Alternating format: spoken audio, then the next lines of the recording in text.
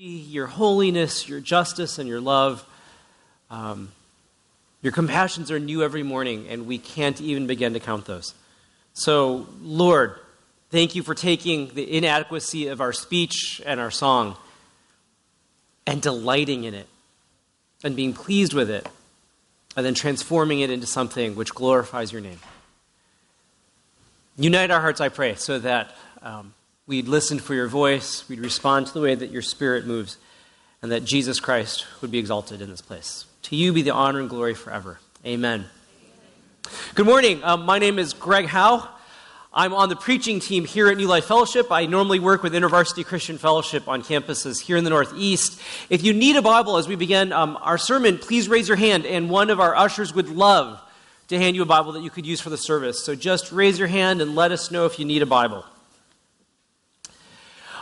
As we've been approaching Advent and Thanksgiving in particular, we've chosen as a church to focus on gratitude and thankfulness. How does the discipline of being thankful and being filled with gratitude radically change us?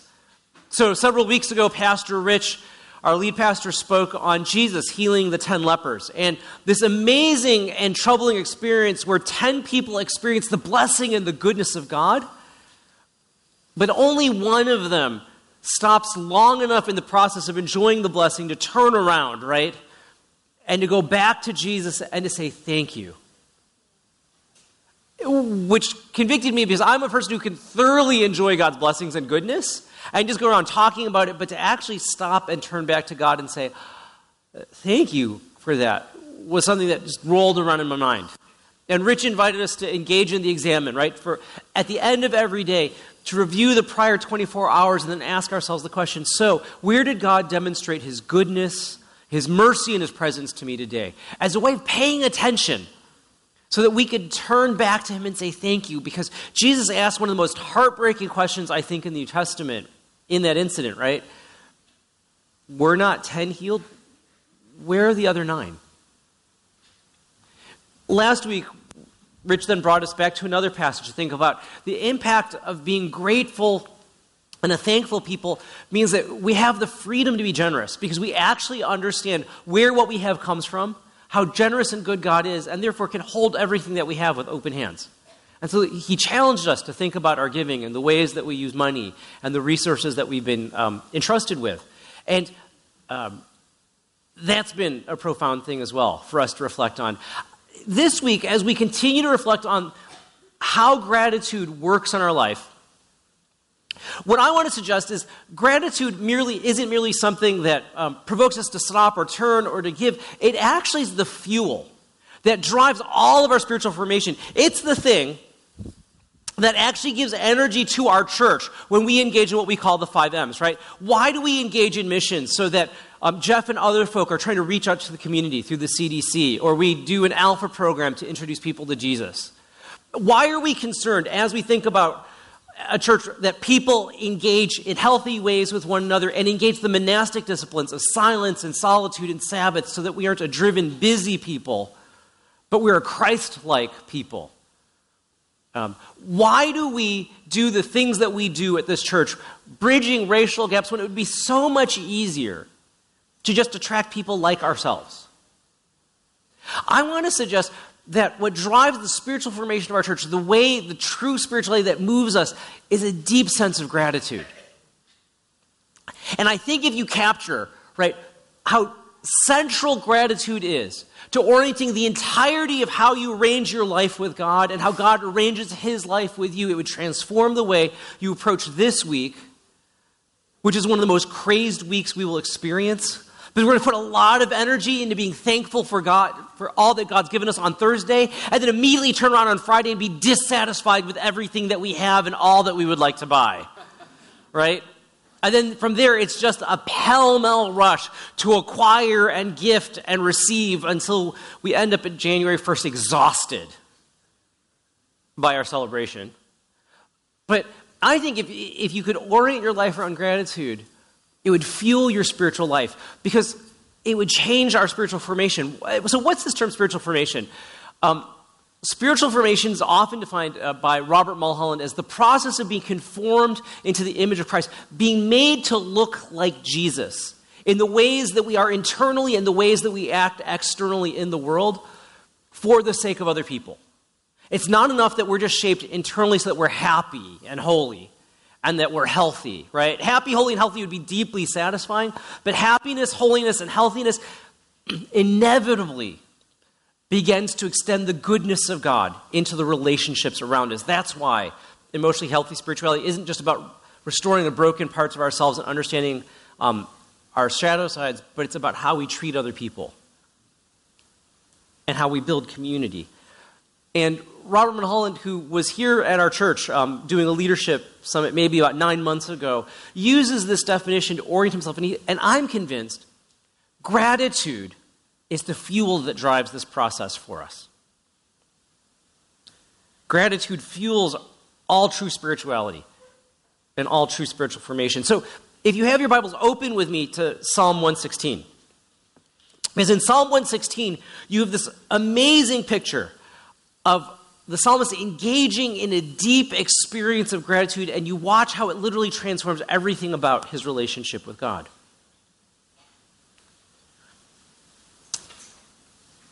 Psalm 116, the first 4 verses reads this way. I love the Lord, for he heard my voice. He heard my cry for mercy. Because he turned his ear to me, I will call on him as long as I live. The cords of death entangled me. The anguish of the grave came over me. I was overcome by distress and sorrow. Then I called on the name of the Lord. Lord, save me. This psalm begins, at least in the Hebrew, with really just a phrase, I love. The entire first sentence is I love, right? It's this burst that emerges from the heart of the psalmist where he just goes, I love, because I have been given so much. And there's no even object because you assume, and that's why the translators put it there, I love God. But the reality is if you love God, then you love the world that God loves, and you love the people that God loves, and the community that God is bringing together. And so for the psalmist, the psalm starts with, I love. And why do we love? Because God first loved us, right? That's in John, 1 John, chapter 4, verse 19, and I think a couple of you were whispering it, right? Why do we love?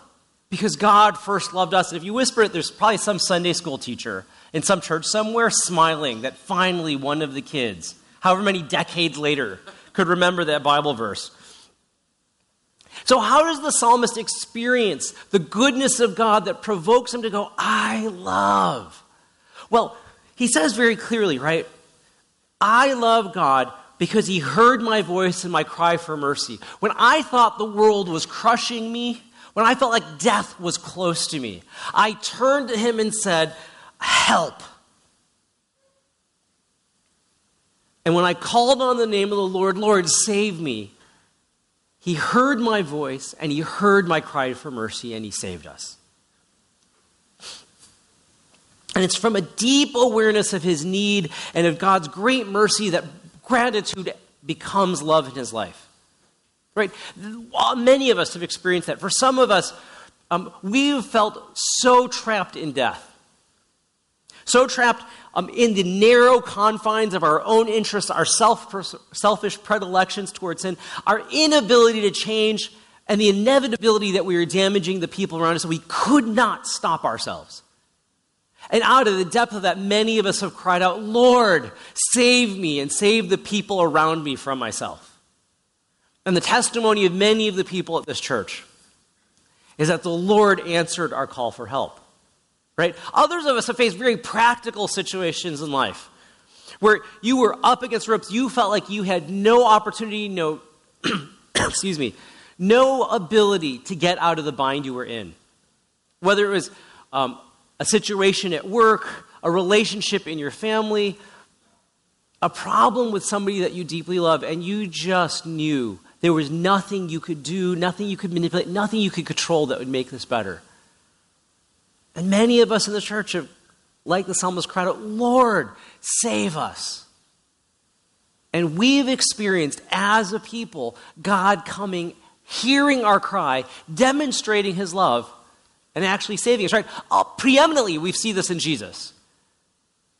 We're brought to our knees by our inability to do what we long to do, and the inevitability of the ways that we were hurting ourselves and other people. We cried out to God and asked him to save us, and he did. For others of us, it's just the freedom that we've experienced as we've continued to engage with Jesus, right? And day after day, we find chains are indeed being broken. Our hearts are being set free. We are becoming more authentically human than we ever imagined before. More authentically ourselves as we press more deeply into Jesus. And part of what we long to see happen, right, is whenever you experience this kind of saving, you experience deep gratitude. And when you have that kind of deep gratitude, you have deep love. This is actually so true, it's actually a movie cliche. Right? You've all, I trust, watched those kind of movies. It's the movie where usually it's a very uptight, very smart, and overly sophisticated woman gets trapped on like either a desert island or some kind of adventure that she's trapped with. And she's trapped with a largely incommunicative but hunky kind of guy who's rude and a little uncouth, right? And so the first half of the movie, they're sniping each other. And she's like, I can't believe I'm with a man who smells this terrible and acts so poorly. And he's like, go back to your Manhattan penthouse, right? And they keep, like, they do that the entire, like 2/3 of the way through the movie until someone's life is in danger. And one of them saves the other, or now in more egalitarian times, they both save each other about 10 minutes apart, right? And all of a sudden, once their lives have been saved, they start looking at the other person with new eyes. Oh, maybe you aren't just a lunk, but actually you're strong and protective and actually are a kind person who would risk their life for me, right? And the guy looks at her and goes, you aren't just an arrogant, overqualified person. You're actually smart and thoughtful and you're kind. And all of a sudden, by the end of the movie, right, they're together. Because what happens? When you see people through the eyes of gratitude, they change. Because you end up seeing what you're looking for, right? Otherwise, you confirm your own biases. They're a terrible, uncouth person. They're a snob. But all of a sudden, when you experience their goodness, when you experience the way they save your life, all of a sudden you think they could be kind, and you just start seeing kindness emerge in their personality day after day. They're actually self-sacrificial, and you begin to see that emerge in their personality day after day. Right? This is why, in fact, it's so critical that we develop skills of observing the good things that people do. There's a professor who can predict within 30 seconds of meeting a couple whether they'll be divorced in 5 years or not. He has roughly 90% accuracy when he does that. 10 to 15 seconds of watching the couple interact, and he can predict 5 years from now whether they'll be married or not. And what he says is all it takes is he watches their facial expressions, and he says, I just look for the slightest hint of contempt. The kind of eye roll when the spouse is talking, the this again, right? When it complains about it, he says, as soon as I see that, they're doomed. 90% of the time, they're divorced within 5 years. Because he said, no relationship can survive contempt because contempt reinforces contempt. So I think contemptuous thoughts of you, you're stupid, you're irritating, you're a nag, and then I confirm that every time I look at you. He says, the greatest antidote to that is gratitude. When you intentionally seek out in your spouse, your housemate, your family, the acts of kindness, generosity, goodness, self-control that they exhibit, and you thank them for it, you acknowledge that it's there, you actually begin to train yourself to see it over and over and over again. And there's study after study that shows it's the couples that observe each other's kind behavior to one another, acknowledge it, verbally thank one another for it, that actually survive and thrive because they're actually seeing and looking for the behaviors that they long to see. And when you get that, all of a sudden, you're grateful. And out of that gratitude, right, is the fuel, the soil from which love grows. This is why gratitude fuels our spiritual formation. It actually prompts us to see God with new eyes. When you're grateful, right, you recognize and you look for and you affirm God's love, and as soon as you see God's love, you're grateful, and then it provokes you to love God in return. Spiritual formation doesn't begin with our actions or our programs. Otherwise, and it'd be easy to think so, right? If I just have enough quiet times, I'm going to experience the love of God. If I just organize my rule of life this way, if I just practice these kind of particular programs, if I join this particular book club, it'll all come together. And that's not how it works. Our spiritual formation, right, being conformed to the image of Christ for the sake of others, begins with how God loves us and saves us, and then provokes within us a desire to pursue him. The challenge, of course, for most of us is that it's really hard to be grateful because we take things for granted. So I have a daughter, my oldest daughter is 6 years old, and just 2 nights ago at dinner, she began to list her favorite proteins. It's a little odd, but we organize all of our meals for the kids around proteins. I'm Chinese. Everything's organized around the protein, right? So breakfast, what's your protein? And then we work the carbs and other things around that. What's the protein we're going to eat for dinner? Do you need a protein for snack? Because we have cheese, yogurt, right? Coming from poverty cultures, many of us, right, know that you start with the meat. If you watch Chinese people who go to like buffets, we survey the buffet area, and then you find the most expensive protein to start with, right? You start with the seafood, and you pile it up as you're trying to get your money's worth, so you start with the expensive food. And it's the amateurs who start with our carbohydrates. Like if anybody puts a noodle or a piece of rice on their plate at the first round, you just think, ugh. Like obviously you need a guide. So my daughter, Madeline, was working through her list of favorite proteins, and she got to 15. Right? So she's like, I love chicken hearts. We're Chinese. We eat chicken hearts. So chicken hearts, she's like, fish eyes are really good. And salami is high up there, Pete, because, Italians make salami, so I want to acknowledge Pete. Salami is really high up there. And she was going, beans, and she was going down the list. And at the end of it, I remember sitting with her and saying, Mado, do you realize how fortunate you are?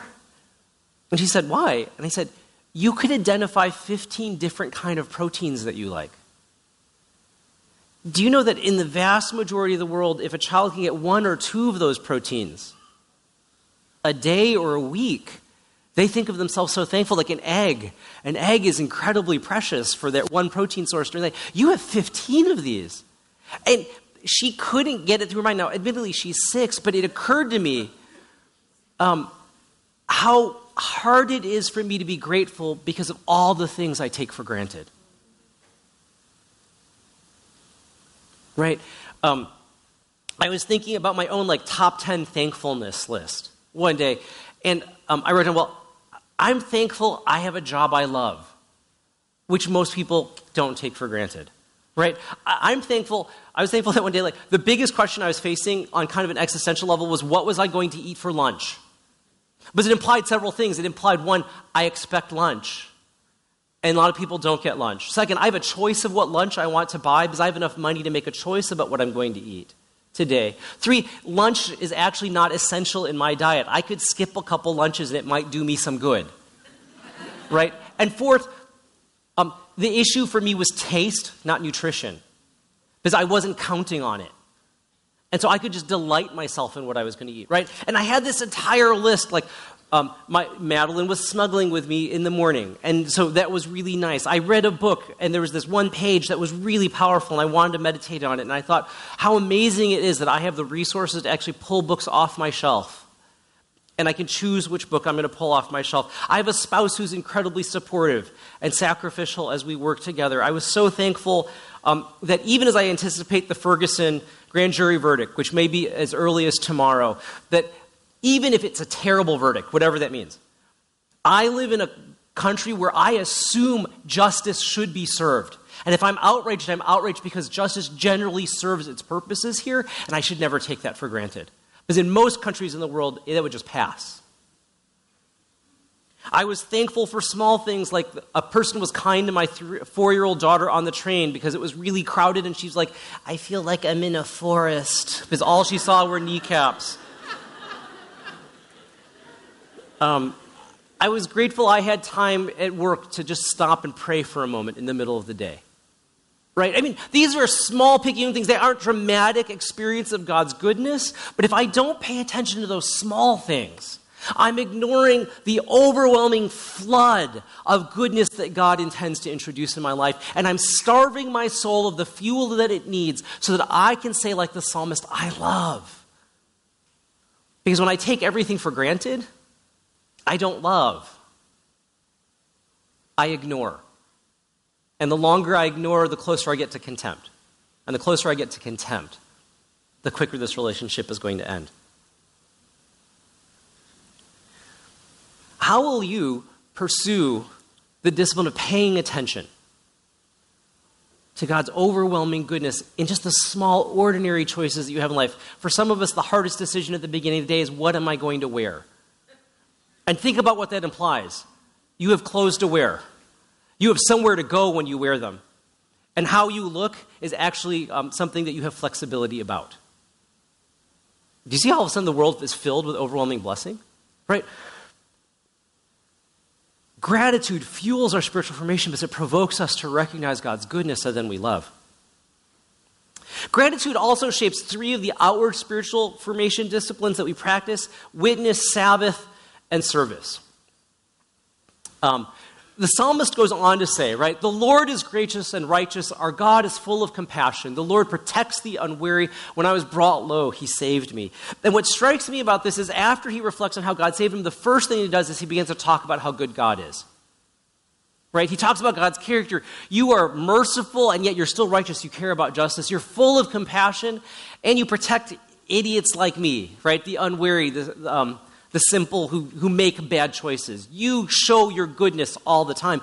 Because when he encounters the goodness of God, he can't stop talking about the God who is good. This is what drives our missional experiences here at New Life, right? The reason we do the Community Development Center, the reason we engage in Alpha programs and try to share our faith, the reason that we work overseas is we've experienced God's goodness so deeply and so thoroughly, we want other people to experience and hear about it as well.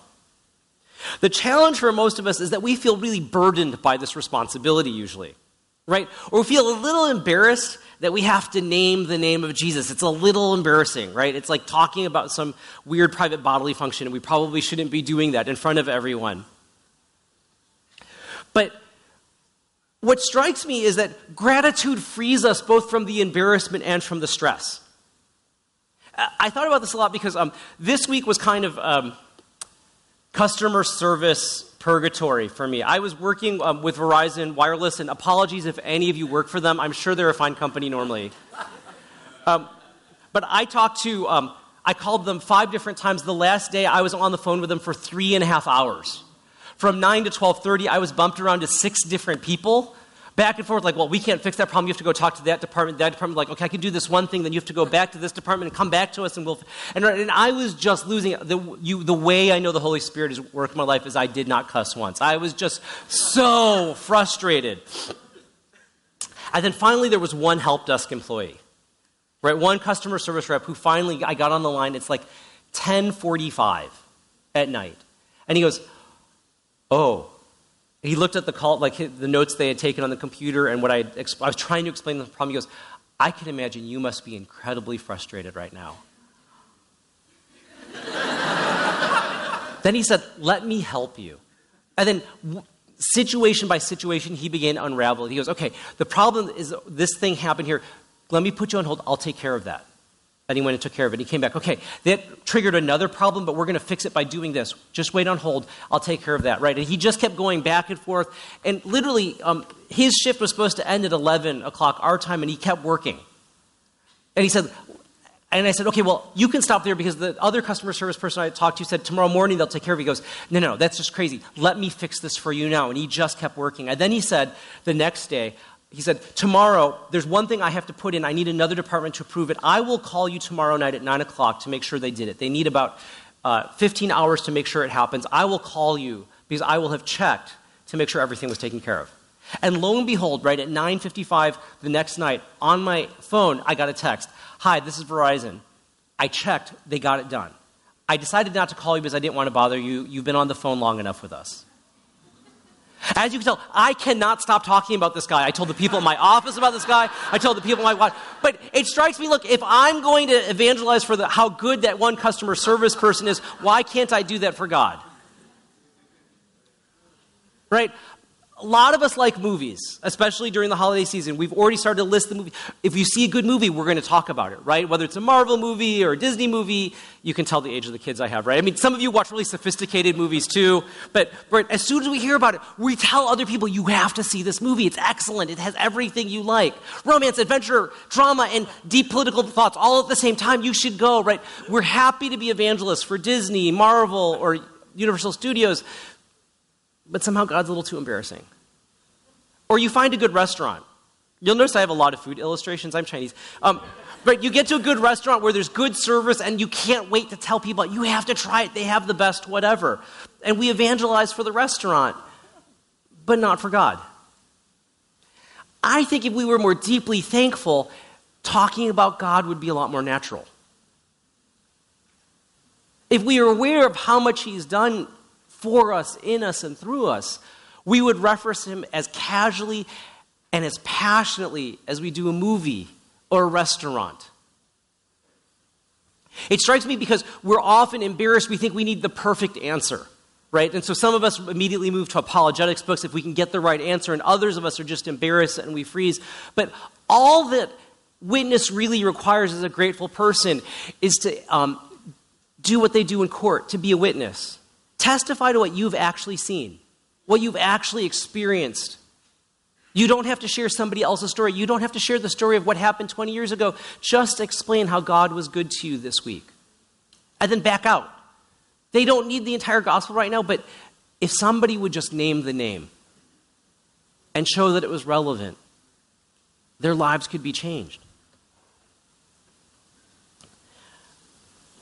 When we're grateful, we can't help but talk about the person that we are grateful for. And do you see how all of a sudden that would begin to change the way that we thought about witness? It wouldn't be a burden because there's the Great Commission, do something about it. Right? Or the guilt of these people need to know, but it would be, how could I not talk about the person who's been so good and generous to me? And then there'd be joy, and there'd be no anxiety, and there'd be no stress, and frankly, you wouldn't sound as odd when you do it.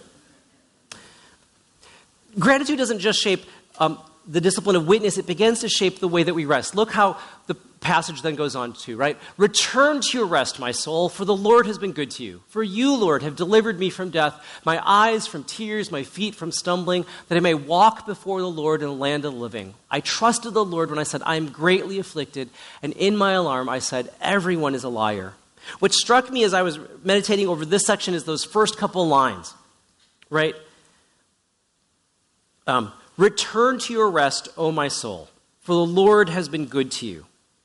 Having found that the Lord is trustworthy in death and in mourning and in conflict and in treacherous situations, the psalmist thinks, of course I can rest, because God is trustworthy. If He's demonstrated that He can take care of me in those situations, He can take care of me in the small situation in front of me right now. This is why we can rest, because if He's been good, He will continue to be good. And this helps us when you take something like the Sabbath or take a moment for silence or solitude, right? The reason we don't do it is because we're so sure we have to make something happen, or we have to create security for ourselves or keep everything under control. But if you realize God has been trustworthy, if you're grateful for all that He's done to keep you safe this far, it allows you to step back and go, in the one day where I'm not going to try to control something or manipulate somebody or make something happen, God is still in control, and He's still good. And I can rest in that. That's what was so great about Mabel's testimony before the offering, I thought, right? In spite of really a challenging situation, Mabel was able to walk through that situation without panic, without anxiety, without deep stress. Actually, when I heard her testimony, what struck me was not just the words that she was saying, but she radiates calm as she's talking. Why is that? Well, I think part of it's the discipline of tithing for decades, which allowed her to move into a new situation that was quite challenging and say, I'm not changing the discipline. But part of it is after decade of watching God provide, when she hit a 2.5-year period where she could not figure out where provision would come from, She could rest in the confidence that her loving Father's arms were outstretched to her and would catch her, right? That the safety net wasn't the government safety net or the safety net provided by her former employer, but it was God himself who would be her safety net. And I think if you engage in the discipline of gratitude, it makes it so much easier to let go and to pause for 24 hours out of one of the 7 days of the week and say, I'm letting go of the reins. I don't have to control the steering wheel. God has it, and I don't need to have it. As some of you know, I work with InterVarsity Christian Fellowship. I'm a missionary on campus, which means for the last 18 years I've raised support to cover my salary expenses. And last weekend, I was preaching at a retreat down in Florida, and I did a staff recruitment lunch, and I was talking to these young college students, inviting them to consider staff, and inevitably one of the first questions is, so this fundraising thing, right? Because nobody goes to college thinking, my goal in life is now to go beg other people for money, as some of our parents have put it. And what I was able to tell them is, I think fundraising has been good for my soul. Because it's stripped away the illusion that I can provide for myself, and I've had to learn to trust on God. And I can tell you for 18 years, he's provided my daily bread, right? Day after day, month after month, year after year. And this has been critical because when my wife and I hit major decisions about jobs, about our children's education, about our future, my posture going in is, God has already proven how generous he is. I'm already a thankful person, so I don't need to stress. In fact, most of our problems are because he's super abundantly blessed us with so much that we have to make choices now. And because I can trust that God is good, I can trust that the choices are not going to be bad. And it's taken the stress out of the decision making, right? It's what the psalmist is getting at when he says, so rest, my soul. You have nothing to fear. The disciplines that it works on us aren't merely that we witness with greater joy and freedom or that we rest with greater joy and freedom, but actually we serve God with greater joy and freedom as well. Look at verses 12 through 16. What shall I return to the Lord for all his goodness to me? I will lift up the cup of salvation and call on the name of the Lord. I will fulfill my vows to the Lord in the presence of his people. Precious in the sight of the Lord is the death of his faithful servants. Truly, I am your servant, Lord. I serve you just as my mother did. You have freed me from my chains. Right? There's this beautiful line in there. The ones I've highlighted, but also, what shall I return to the Lord for all his goodness to me? How could I possibly repay to the Lord everything that he's given me? And having found that the Lord is good, the psalmist promises to fulfill his vows and identifies himself as God's servant.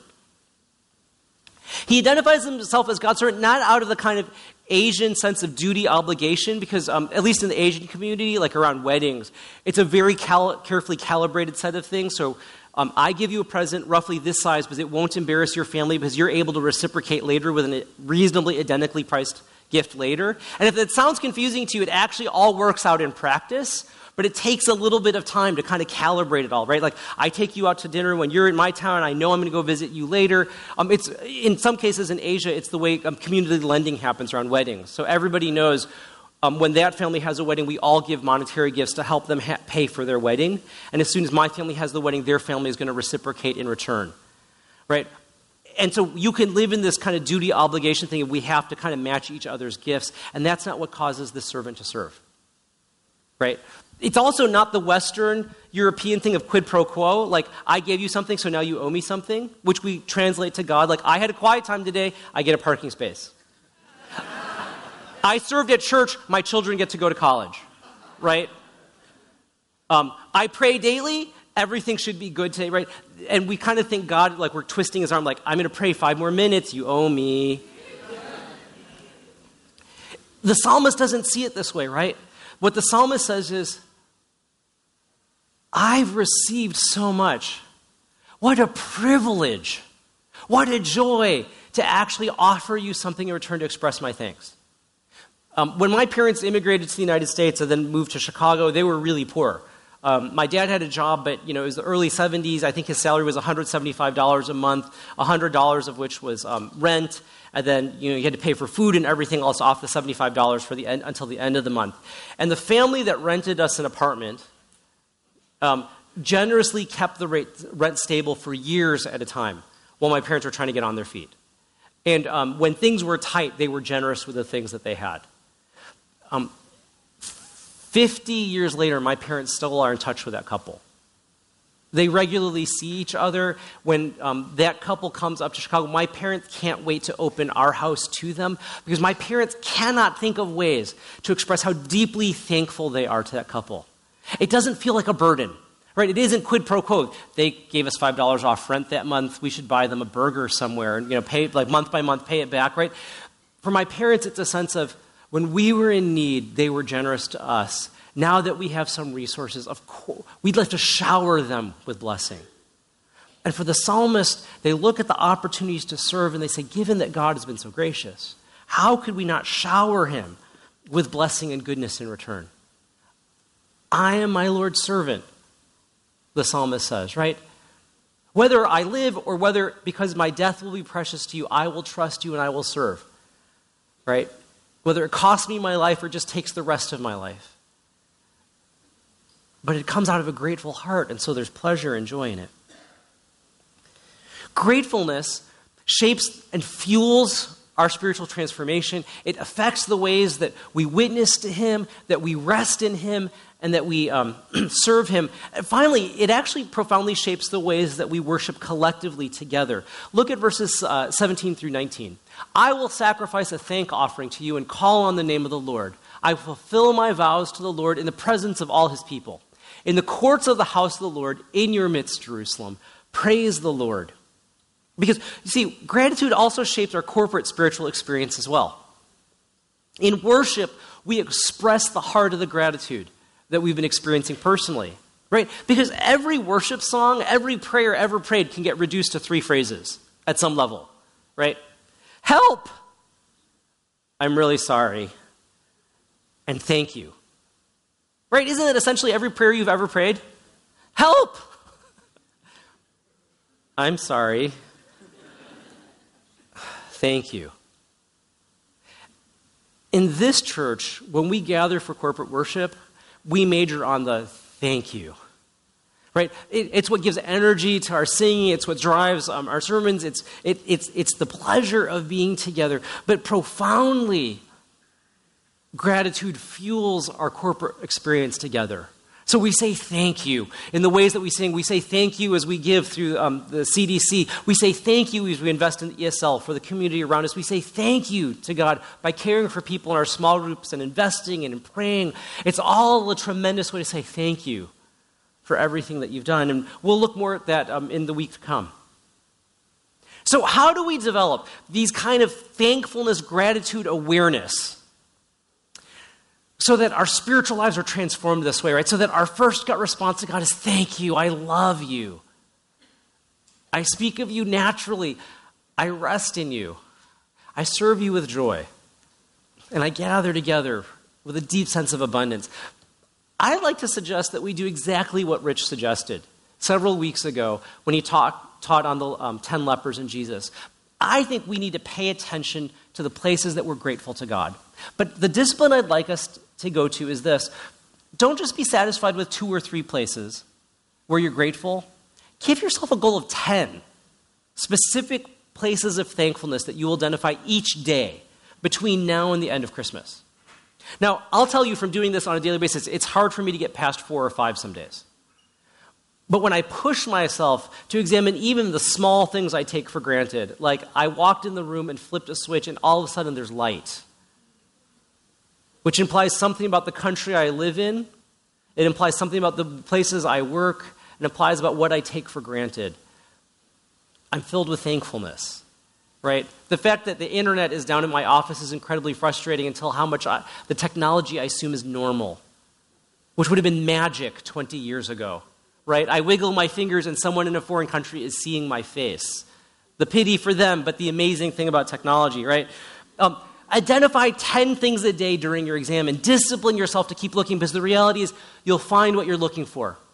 It will shape the eyes through which you look at God, and you will see his goodness begin to multiply around you, not because anything he has done has changed, but because you're starting to change. And as you experience this kind of gratitude and thankfulness, your heart is going to change. And as your heart changes, you're going to cry out with the psalmist, I love, because he first loved us. Let me pray for us and invite the worship team to come up. Lord Jesus, train our eyes to see your work around us. Train our eyes and our ears to hear the ways that you are telling us time and time again, look how I provided for you, look how I love you, look how I care for you. So that in these great times of abundance, we give thanks, and if we are at a place where we don't see your abundance, we cannot identify your goodness, that we'd be able to trust. And so, Lord, meet us, we pray. Change us, we pray. Amen. Amen. I want to invite our prayer team to come to my right. We have the Lord's table on my left. And Josephine, you can put that quote up. Over the past couple of weeks, we've been using this quote to really form in our minds what gratitude is. And gratitude is a knowing awareness that we are the recipients of goodness. It's a knowing awareness that we're the recipients of goodness. And so God wants to awaken in us this sense that we're going to pay attention to all the ways that he has blessed us, all the ways he's poured out his goodness on us. And so when we talk about the prayer of examine this week, really, as one person said, it's us praying backwards so that we can live forward. We're praying backwards. We're taking inventory of all the ways that God has been good to us. We're looking backwards. And that's going to propel us forward. And it's a mystery to me that the simple act of saying thank you to God shapes and forms us. It's a mystery to me. It gives us joy. It gives us peace. It gives us contentment when our lives are really, truly filled with gratitude. And so this is what God is inviting us to do. And so we have our prayer team here. To do this takes work. I'm a father of 2 small children, as Greg is as well. And it is hard. If you have children, it is hard to pay attention. It's hard. If you're if you're a student, it's hard to pay attention. But I want to pray that the Holy Spirit will really fill us with a discipline and a desire to look back to all the ways that God has been good to us. God has been good to you. In light of your challenges, your trials, your setbacks, God has been good to you. And we want to look back in gratitude and allow that to shape us forward.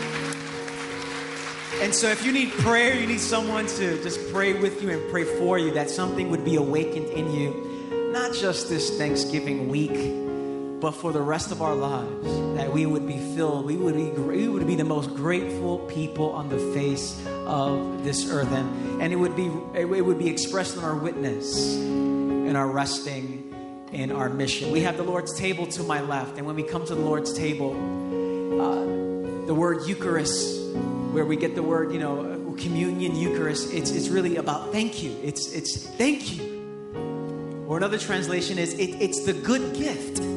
It's a gift. And so when we come to the table, we essentially say, Lord, thank you for all the ways you've been good to us. You died on a cross for me. You resurrected. You sit at the right hand of the Father. You've been good. And so when we take bread and we dip it in the cup, we do it with gratitude.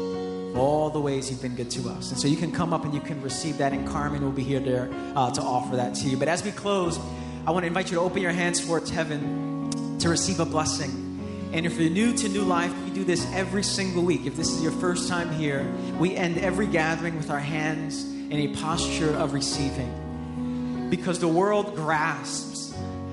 On Black Friday, be careful. People are going to be grasping.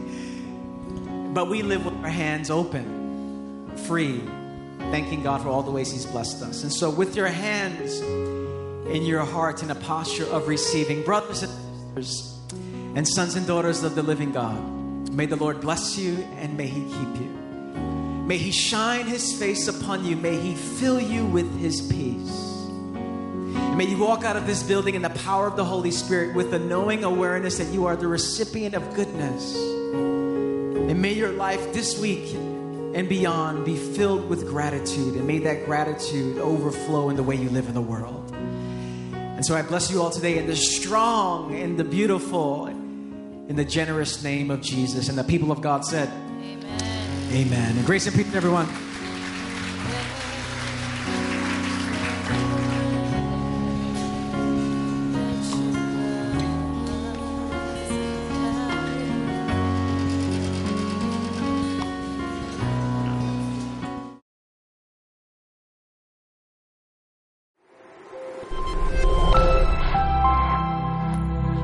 Jesus.